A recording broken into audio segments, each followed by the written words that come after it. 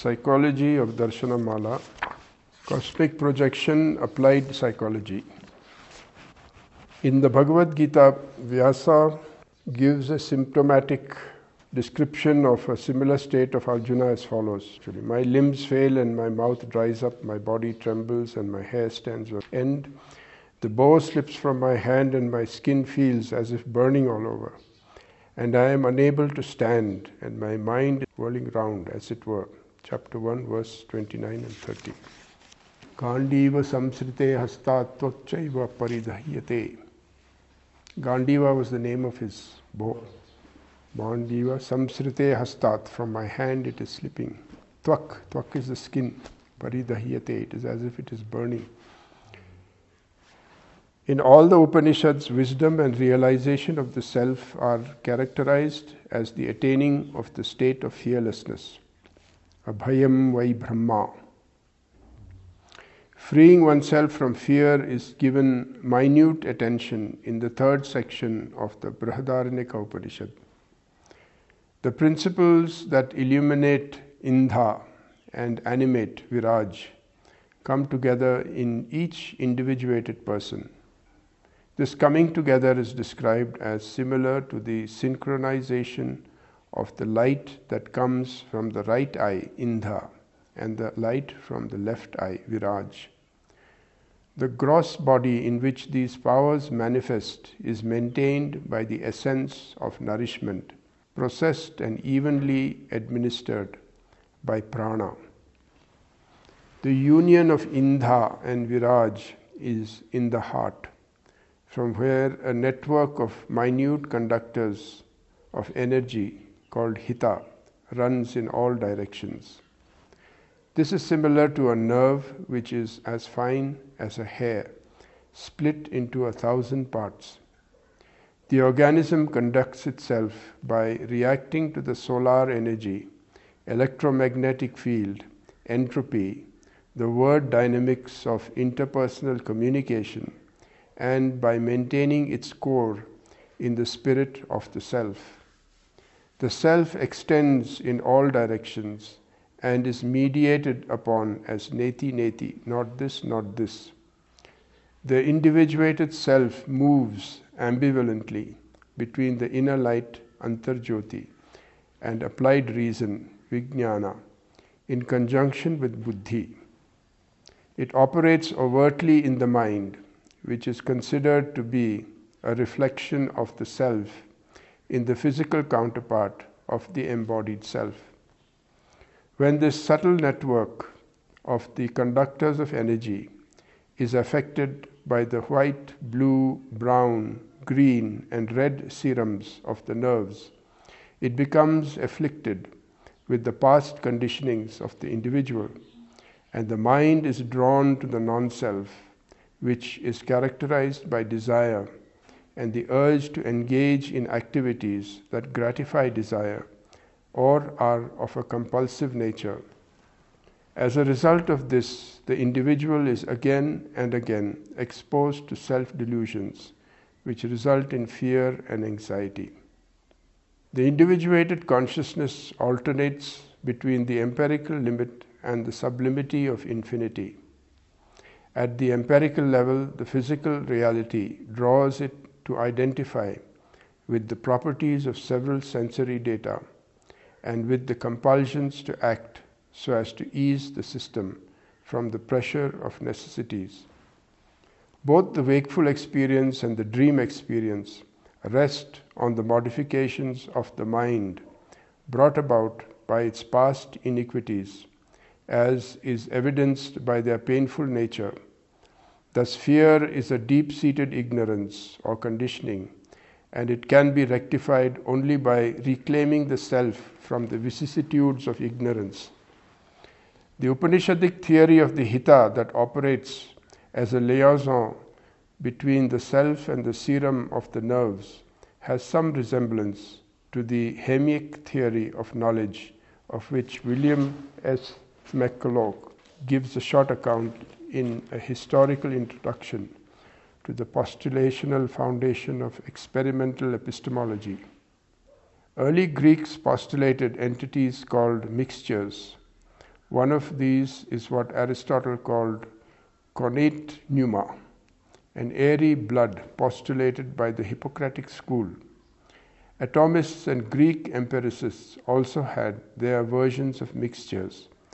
Of these, the latter's theory of the perfect mixture is considered as the natural cause of conception, formation, and the growth of progeny.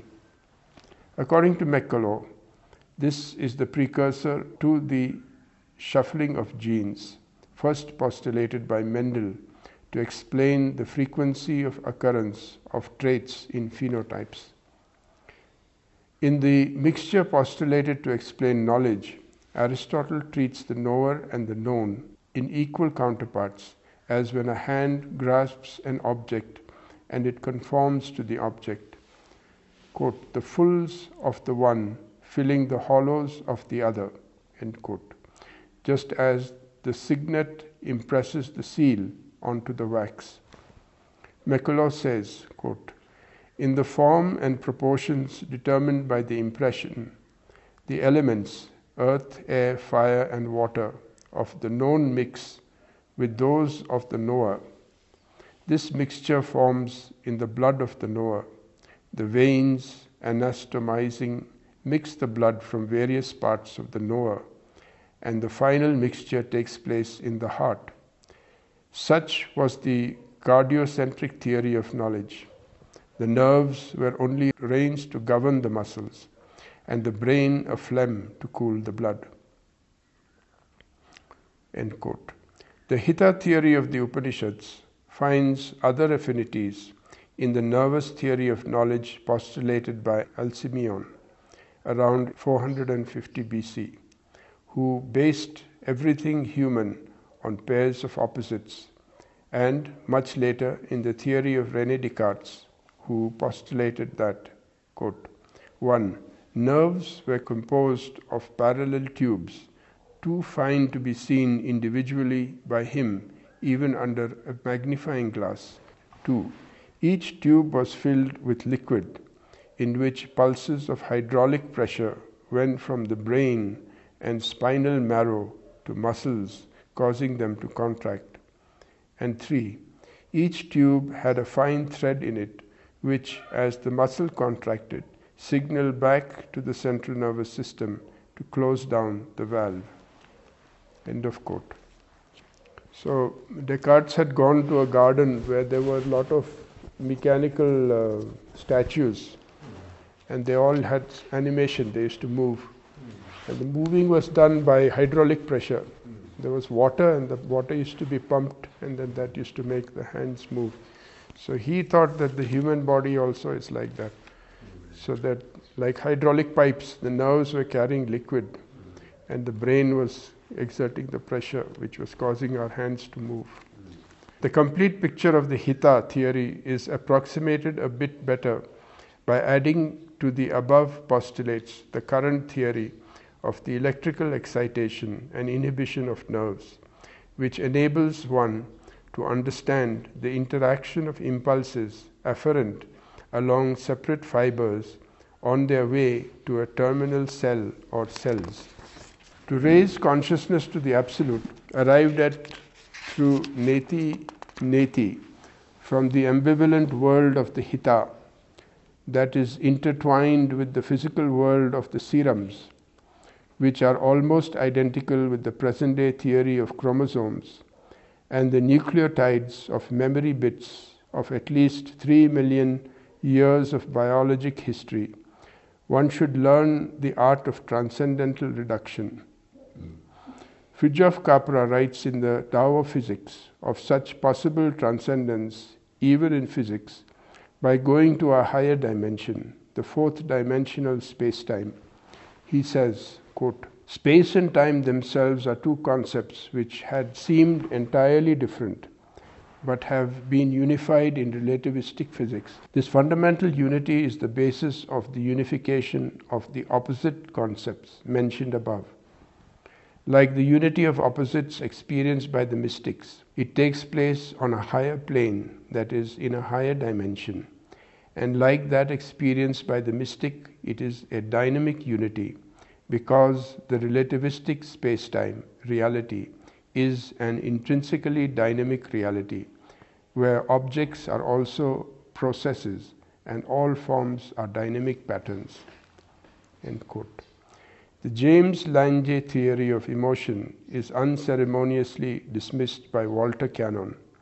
He gave no attention to the unconscious origin of the arousal of the visceral response. Albert X in psychosomatic medicine speaks of norepinephrine and the increases in blood rate and blood pressure associated with anger and fear, accompanied by a visceral reaction of an increased breathing rate known to be produced by epinephrine.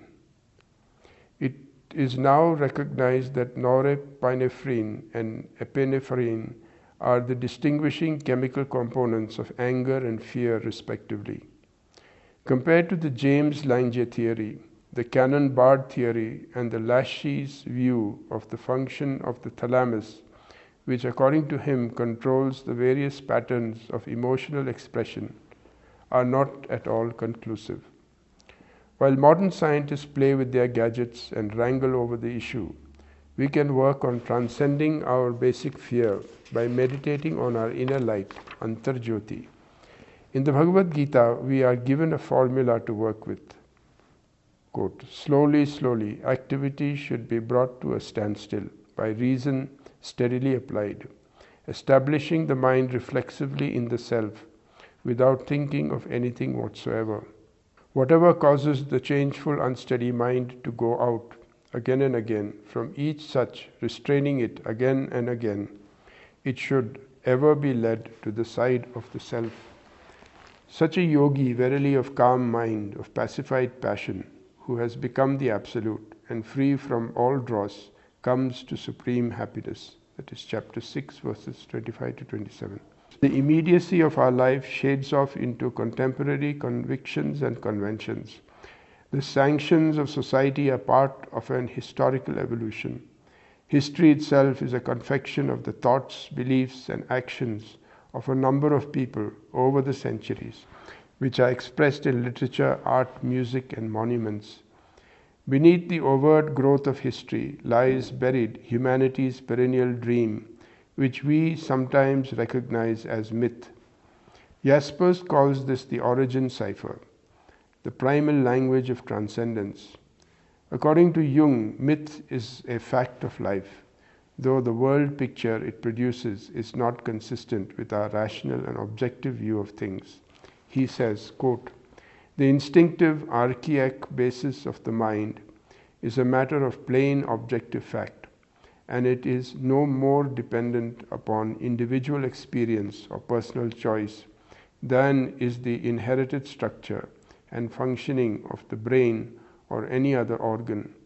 Just as the body has its evolutionary history and shows clear traces of the various evolutionary stages, so too does the psyche.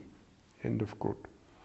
Narayanaguru refers to this archaic basis when he compares the cosmos to the unfoldment of a seed into a huge and ever-spreading banyan tree. He equates that seed with Brahma the creator, Vishnu the nourisher, and Shiva the destroyer. Besides all these mythical figures, he also refers to the Absolute, the All. The myth of creation is as old as man. The Rig Veda, the oldest known literature of the world, describes it as follows. Quote, what was the wood? What was the tree? From which heaven and earth were hewn? Let the sages inquire within their minds. 1081-4. So that is Mandala 10, Sukta 81, verse number 4. The Vishwakarman, the All-Creator, who made the world from the unknown tree, did so as follows. Sacrificing as a wise sacrificer, our Father entered into all these beings, striving for blessings through prayer. Hiding his origin, he went into the lower world. Yet, what and who has served him as a resting place and a support? The Rig Veda proceeds to answer these questions. Purusha, man, Anthropos, and the primal being who encompassed the earth on all sides and ruled over the region of the heart. 1090. Jung reads into this myth his archetypal concept of the mother principle. He says, quotation, as the all-encompassing world soul, Purusha has a material character, for he represents the original dawn state of the psyche. He is the encompasser and the encompassed, mother and unborn child, an undifferentiated unconscious state of primal being. As such, a condition must be terminated, and as it is at the same time an object of regressive longing, it must be sacrificed in order that discriminated entities, that is, conscious contents, may come into being. Jasper sees the formation of three tiers of language originating from what he calls the original cipher.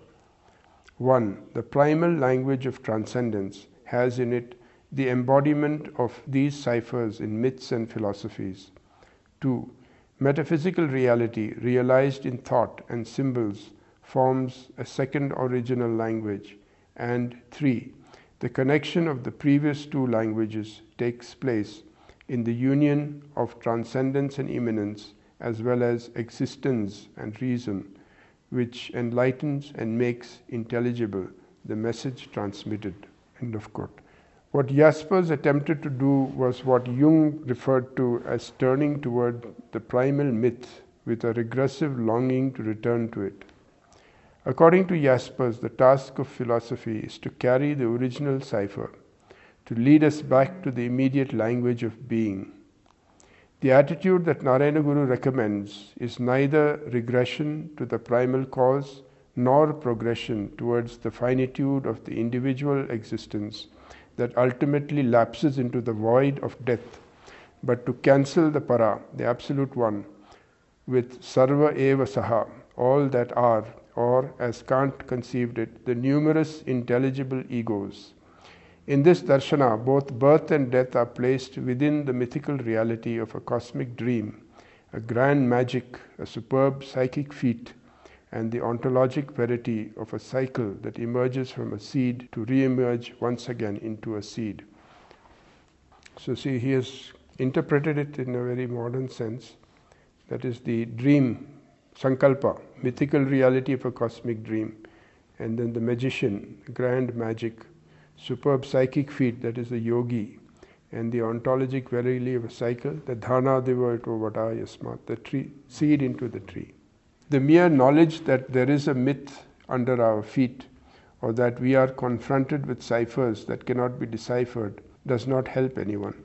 Jaspers recognizes attempts to interpret myths or ciphers when he considers art as a meditation on the reading of ciphers in nature, in history, and in man, provided that the meditation occurs at the intuitive, not the speculative level. In the matter of turning to the myth for light, resigning ourselves to intuition can lead us to fanciful imaginings and beliefs. This is dangerous.